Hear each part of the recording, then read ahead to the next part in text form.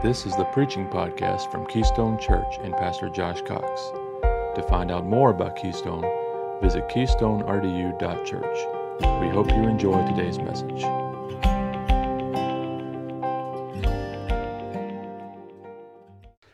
Today's sermon is, I'll be honest with you, most of the time when I go into a week of study, I've already in my mind, I kind of know the direction that this sermon is going to be. I kind of have it already in my head. I've done enough reading before I preach through a book. I read the book multiple times over to try to get a feel for the entire book, and I really felt like I'm going to go a certain direction with today's sermon. And during my sermon preparation this week, the Lord just kind of led me. By the way, not that we can take a passage of scripture and be like, this is true, and then this opposite thing could be true. I'm not saying that at all. I'm just saying that the Lord led me to focus my attention maybe in a little bit of a different spot than where I would have. But today's sermon is simply entitled, Strengthen Your Hands. Strengthen your hands. We spent the last two sermons in the book of Nehemiah highlighting the oppression, the conflict, the opposition that Nehemiah and the children of Israel faced as they worked to rebuild the walls there of the city of Jerusalem. For the full backstory, look it up, but basically they had been taken captive for 70 years and they were scattered and they were coming back to their home city and trying to put it back together. In chapter 4, we saw the opposition from the outside. That was great. Sanballat, Tobiah, Geshem, and the Ashdodites. If you remember, I believe that was 3 weeks ago. We talked about how north, south, east, and west, they were completely surrounded by opposition. They had them surrounded. They were threatening bodily harm, not just verbal harm, but bodily physical harm towards Nehemiah and towards the children of Israel, wanting the work to stop. We saw in chapter 4 that Nehemiah finished and closed that chapter out resting in the fact that God will fight for us. And that was the sermon title from that week's sermon. And though they had to adjust the way they were working, remember they would work with one hand and they had a sword in the other hand. They had to adjust a little bit. They had certain people that were focused on the work and certain people that were focused on the battle. They were able to continue their work without interruption. Last week, Jeff spoke from chapter 5 of the book of Nehemiah, opposition. Chapter 4 was external opposition. Last week, we talked about internal opposition. You see, the opposition that faced them in chapter 5 was that not Sanballat, Tobiah, and Geshem and all the others from the outside, but that the Jews that were currently living in the city of Jerusalem were creating opposition, and they were creating the conflict and the oppression for their own people. Many of these families who had returned to Jerusalem had found themselves without food and had chosen to sell their land and their houses just to stay alive. There were those within the city that they were lending food and lending money to people and charging inordinate amount of interest and just trying to make money off of their own people. And Nehemiah spent chapter 5 calling that out. No doubt a difficult time of navigating as a leader. Nehemiah, imagine that. But it was a complex situation. So in chapter 4, Nehemiah and the children of Israel faced external opposition.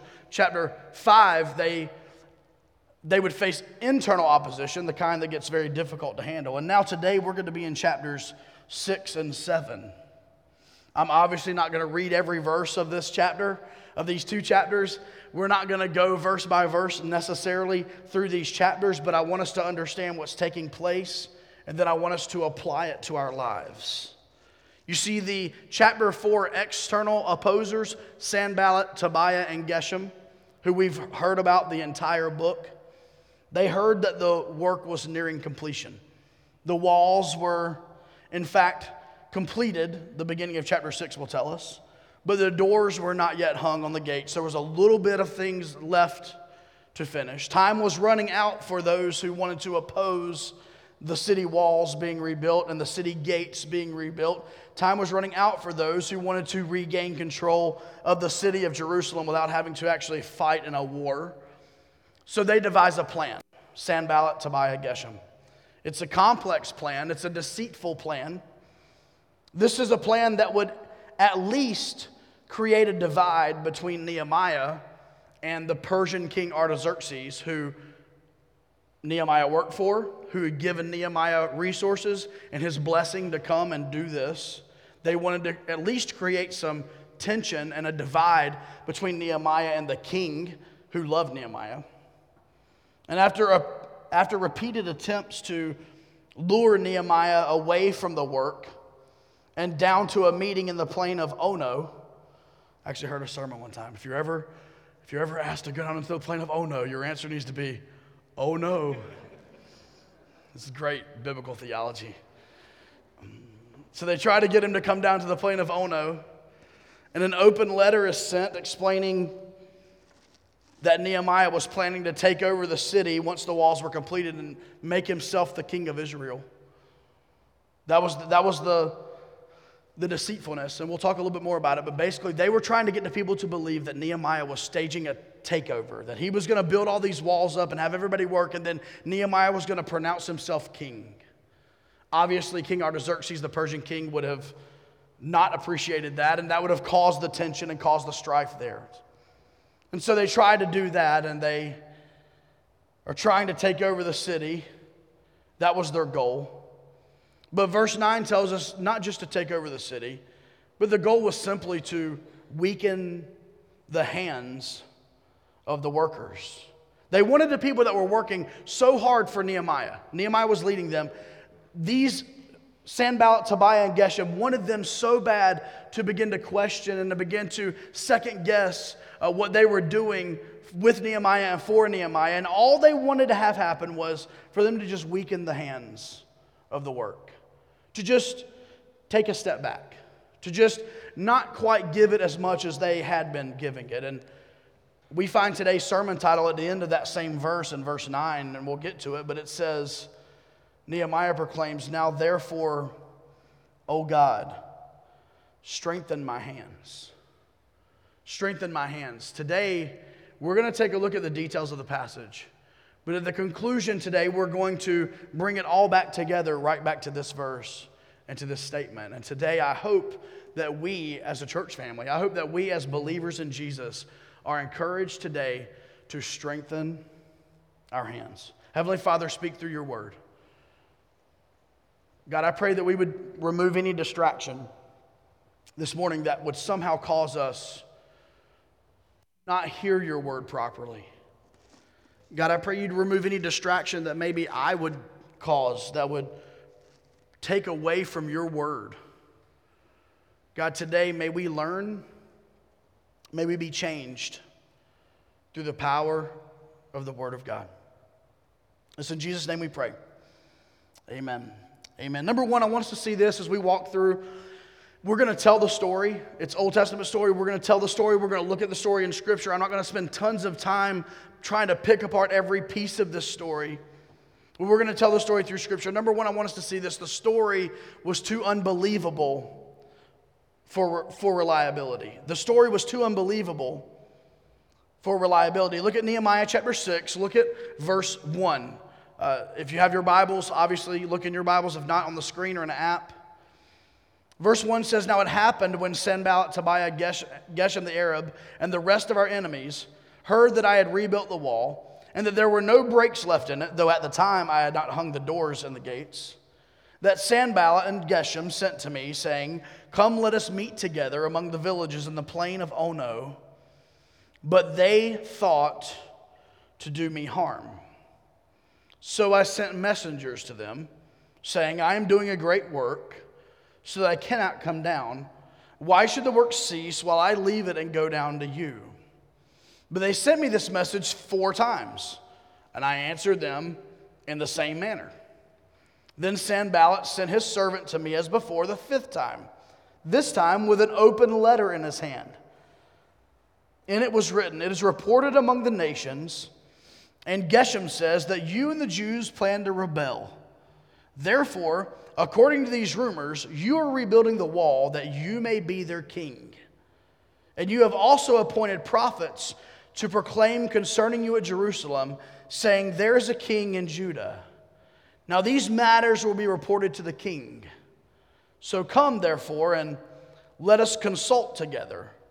Then I sent to him, saying, no such things as you say are being done, but you invent them in your own heart. Scripture is very clear here. I don't think we need to necessarily, but just for sake of it, let's talk about what's going on. Nehemiah is not some sort of a novice. This is not his first time around the block. This is not his first time interacting with Sanballat and Tobiah and Geshem and all of his opposers. And he knows exactly what the enemy's trying to do here. I mentioned earlier, he's trying to cause a divide between Nehemiah and the king of Persia, Artaxerxes, who is a journey away. However, he's still Nehemiah's king at this point. Nehemiah worked for him. He was his cupbearer. And so they're trying to convince Artaxerxes that Nehemiah used him to rebuild the city of Jerusalem, and then Nehemiah was going to take over the city. In fact, they went as far as saying, Nehemiah, you have even gotten some prophets, some spiritual men, to tell people that you are the king of Israel. They even went that far. A strategic plan. The enemy had strategically tried to ruin not only the relationship that Nehemiah had with King Artaxerxes, but also the relationship that Nehemiah had established with those who were following and working with him. They were attempting to break apart Nehemiah's relationships with the king and with the workers. And can I say this as a side note this morning? Anyone who tries to break apart your relationships with others is more often than not unable to be trusted as a friend. Okay, I'll say that again. Anyone who tries to break apart your relationships with others is more than often than not unable to be trusted as a friend. I'll put it this way. A true friend will value your friendships with others because they value you. You see, Sanballat, Tobiah, Geshem, the opposers, wanted to break apart Nehemiah's relationships and friendships with other people. You say, Josh, that's a very practical point you just made. It is, and that's okay. We're going to pull out practical points today. But let me just say this. If you have a friend, your friend will value the friendship that you have with others. If Steve and I are very close friends, and Steve has friends outside of me, shocker. We have friends outside of one another. So if Steve has a friend at work that he's close with, then I will value that friendship for Steve. Why? Because I'm Steve's true friend. I'm his friend, so I value the friendships that he has. And these people here, a true sign that Nehemiah was facing opposition was that they tried to break apart and they tried to crumble the friendships and relationships that Nehemiah had. Through deception and through lies, they did their best to come between Nehemiah's relationship with Artaxerxes and Nehemiah's relationship with the people that were working on the wall. So that was the story that was too unbelievable for reliability. But we see this secondly this morning. Let's just continue walking through the passage. The work was too great for distraction.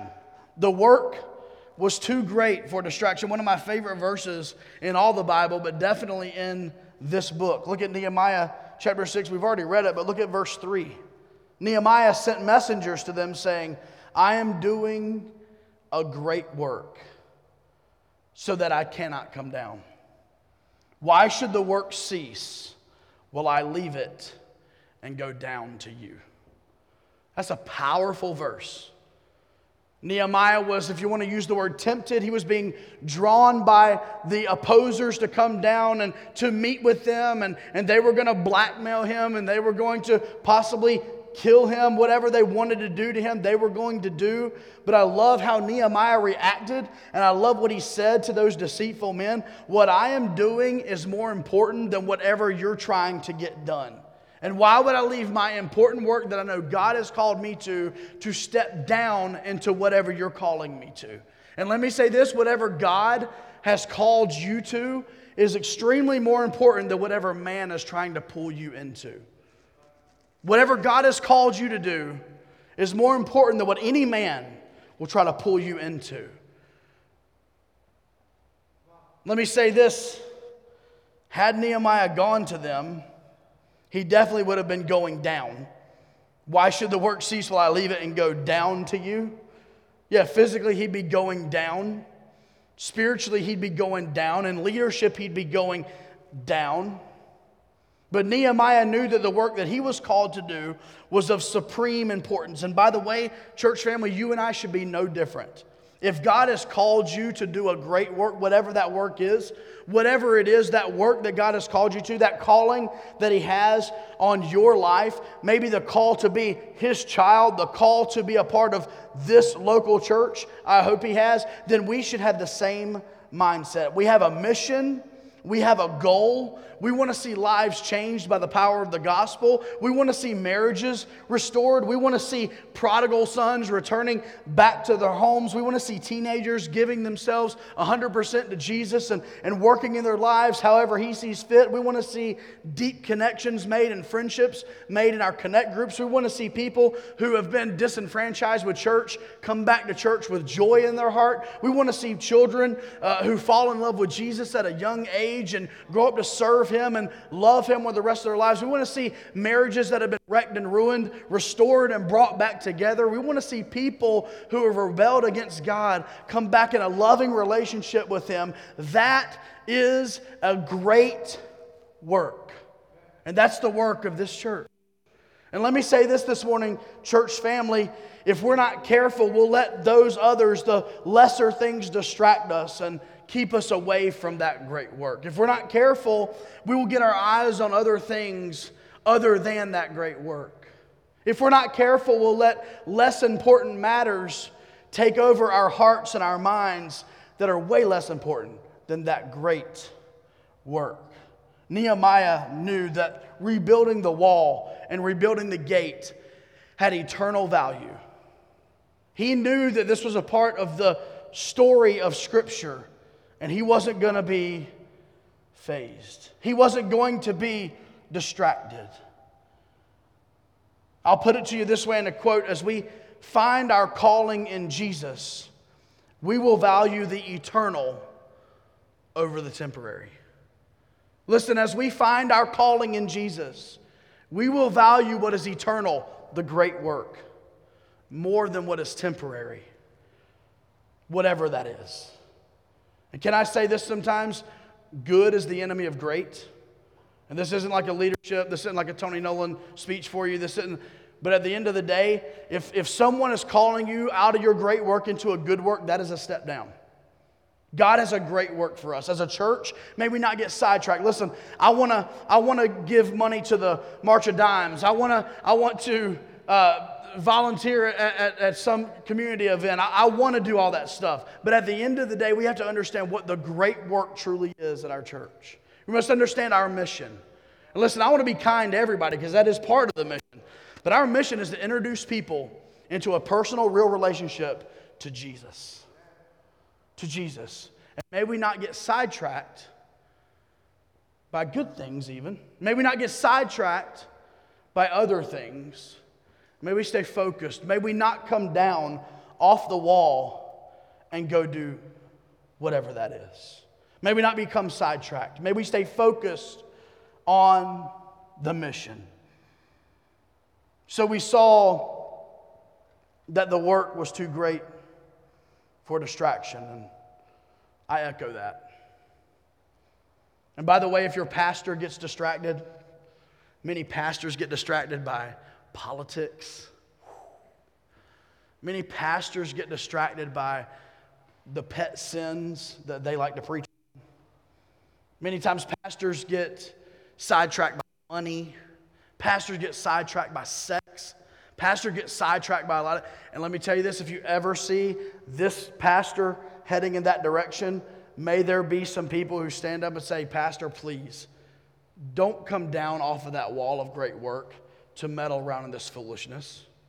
Hey, if I get up here one Sunday leading up to the elections next November, and I preach a sermon on politics, will you do me a favor? Will you meet me right there when I'm done and tell me that if I ever preach a sermon like that again, that you won't come back? Would you do that for me? Because you know what? I'm not coming down off of the great work to meddle in this mess. And as a church, may we not come down off of the great work, the mission that we have as a church.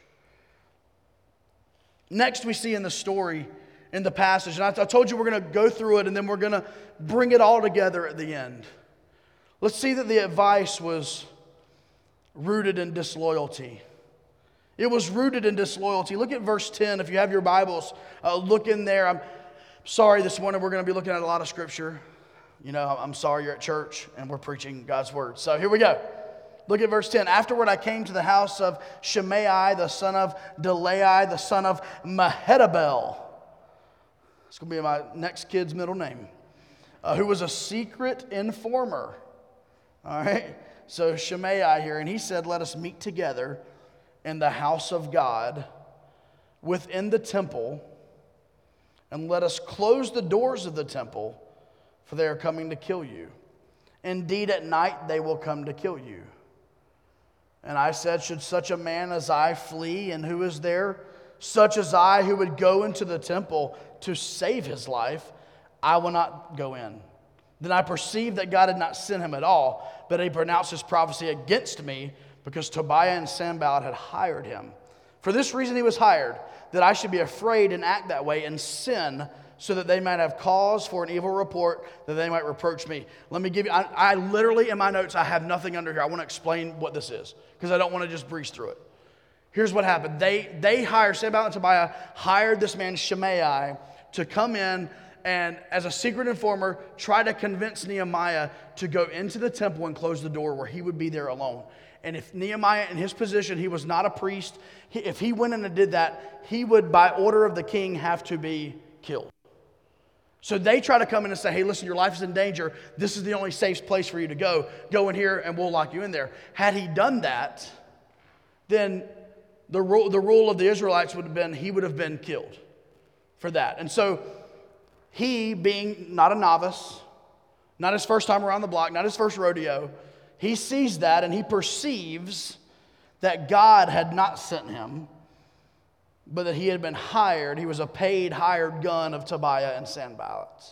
So I wanted you to know what happened there. That was why those verses are there. We're not spending any time there, but it was a disloyal, obviously, advice that he received from what was supposed to be a spiritual informer. But next I want us to see this, and we're getting close to the end today. You say, Josh, you're not a lot of screaming and hollering today. That's okay. It's all good. I don't like screaming and hollering anyway. The wall was completed efficiently. Look at verse 15 and 16. So the wall was finished on the 25th day of Elul in 52 days.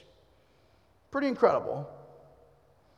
And it happened when all our enemies heard of it, and all the nations around us saw these things, that they were very disheartened in their own eyes, for they perceived that this work was done by our God. In only 52 days, a miracle work took place. The walls of the city were rebuilt. The gates were set back up. The doors were put on the gates. It was done. The city of Jerusalem was completely changed and completely restored to a secure fortress again in merely 52 days. It was a work that could be attributed, obviously, to Nehemiah, if you want to look physically speaking, but this is obviously a work that God had for him, and this was God's work. 52 days. Pretty incredible. Lastly, this morning, I want us to see that the community was gathered in victory. The community was gathered. Look, we're in chapter 7 now. Chapter 7. Verse 1, then it was when the wall was built and I had hung the doors, when the gatekeepers, the singers, and the Levites had been appointed, that I gave the charge of Jerusalem to my brother Hanani and Hananiah, that's kind of cool, the leader of the citadel, for he was a faithful man and feared God more than many. And I said to them, do not let the gates of Jerusalem be opened until the sun is hot. And while they stand guard, let them shut and bar the doors and appoint guards from among the inhabitants of Jerusalem, one at his watch station and another in front of his own house.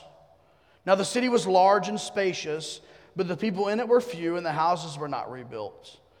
Then my God put it in my heart to gather the nobles, the rulers, and the people, that they might be registered by genealogy. And I found a register of the genealogy of those who had come up in the first return, and found written in it, and he continues. We'll stop there.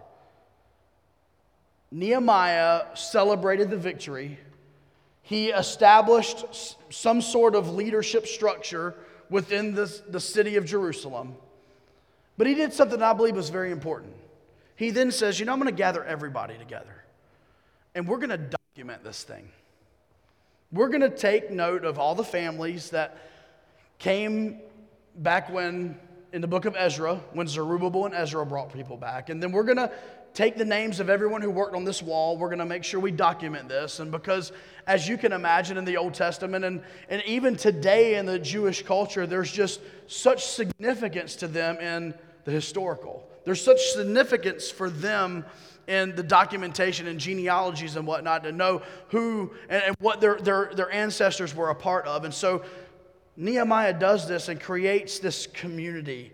I look at it as, hey, we're going to provide food, we're going to have music, we're going to celebrate, we're going to have everybody sign in and give your name and your children's names and what part of the wall you worked on. And so that way when your grandchildren and your grandchildren's grandchildren look back, they know that you were a part of this great day. And I believe Nehemiah, in strong leadership, did what we like to do oftentimes around here, and we like to call it, we don't say it much from here, but in our volunteer areas, we like to celebrate wins. We like to celebrate wins, and I believe that's a great thing for leaders to do, and Nehemiah did that. 52 days, rebuilding the wall. Nehemiah gets everybody together and says, listen, here's the reality. There's not a lot of people here. There's still a lot of people outside those walls that hate us. But man, we've just seen an awesome victory. We've really seen God do something. Let's celebrate.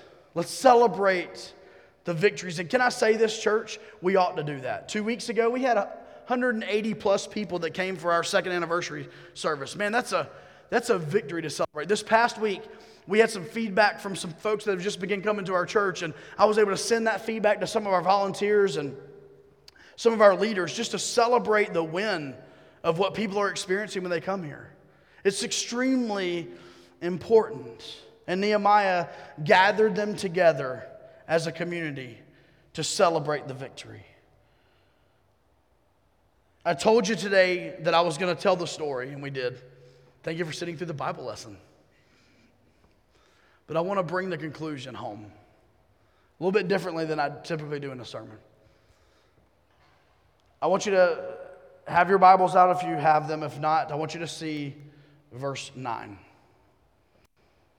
I want us to look at it in the context of everything that we just talked about for the last 20, 25 minutes. I want us to think about verse 9. For they all, that's Sanballat, Tobiah, Geshem, for they all were trying to make us afraid, saying, their hands will be weakened in the work, and it will not be done. And Nehemiah responds, now therefore, O God, strengthen my hands. The opposers, the enemy, just wanted to weaken the hands of the workers. Just sow that seed of doubt. Just get their focus off of the work and onto something else, to where their hands would just be a little looser than normal.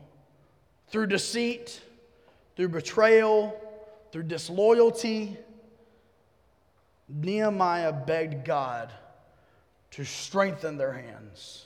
God, would you strengthen the hands of the children of Israel so that no matter what the opposition says out there, no matter what those that want to cause division say, no matter what they do or say out there, may we stay firmly focused on the great work that you have for us. May you strengthen our hands to complete this great work so that we will not come down off this wall and we will not go to something less, that we will stay with the great work and the mission that you have called us to do. And this morning say that to you here at Keystone Church. You say, Josh, I've not yet joined the church. That's fine. If you attend this church, can I just say this? Maybe this is your first time with us. Can I just say that this is what I pray over our church today? To maybe the worship team member who's struggling to serve with a pure heart. Do you understand how difficult it is to come up and lead someone in pure worship every single week maybe, and knowing that you had a rough week that week? To the worship leader who maybe struggles with serving out of a pure heart, I pray that God would strengthen your hands for the work. To the nursery volunteer who struggles to see the value of holding a baby for an hour, much less changing that baby's diaper, right? To the nursery worker who's like, I'm not sure why I'm doing this. Can I pray over you today that God would strengthen your hands for the work? To the kids volunteer who's trying to figure all this new stuff out with Aaron and Julia being here. I'm not really sure what my schedule is going to be, and I'm not really sure how I'm going to do this, or am I going to be with little kids or older kids? I'm not really sure. Can I pray this morning that God would strengthen your hands for the work? To the ministry leader who may be discouraged this morning because maybe their part of our church isn't growing as quickly as other parts of our church are, may I pray that God would just strengthen your hands for the work that He has called you to do. To the Connect Group member who finds excuses throughout the week of all the different reasons why you can't be at Connect Group, can I pray over you that God would strengthen your hands and open your schedule for the hard work that He has for you. To the pastor who sometimes honestly finds himself insecure. To the pastor who sometimes finds himself relying on his own flesh and his own merits and his own power instead of God's.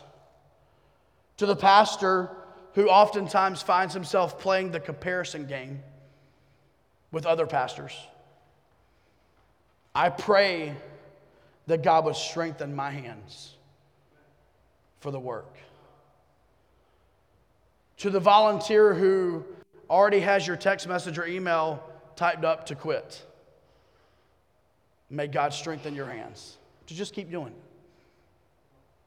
To the person who says, I'm about to walk out on this relationship,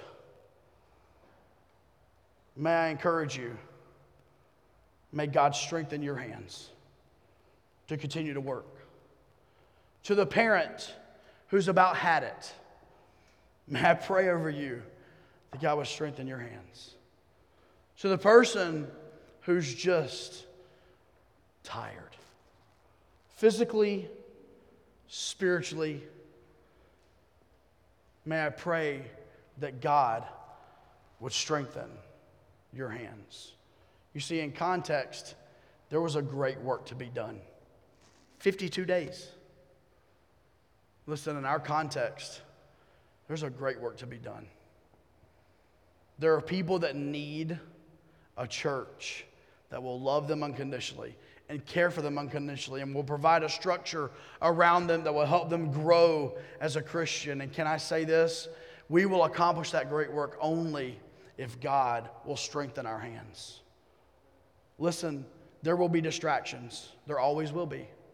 There will be Sanballats and Tobiahs and Geshems. There will be people who try to call us down off of our work and try to get us to come down to them to do something less. And may we today commit to strengthening our hands. Strong. Strong. You say, the battle's tough. It is. It is. You say, my enemies are pretty smart. Sanballat and Tobiah were pretty smart. I mean, they hired a guy to come in as a spiritual advisor and lie to Nehemiah. Pretty smart. Sounded great. Strengthen your hands for the work. Let God strengthen your hands for the work. May I say this? If you've not yet been able to volunteer in an area of this church, and I'll be honest, if I didn't think that this was a great work we were doing, I would not ask you to be a part of it. But I believe it's a great work that God has for us. And if you've not yet put your hands to the work, could today be that day? Not only am I going to put my hands to the work, I'm going to pray that God would make my hands strong in that work.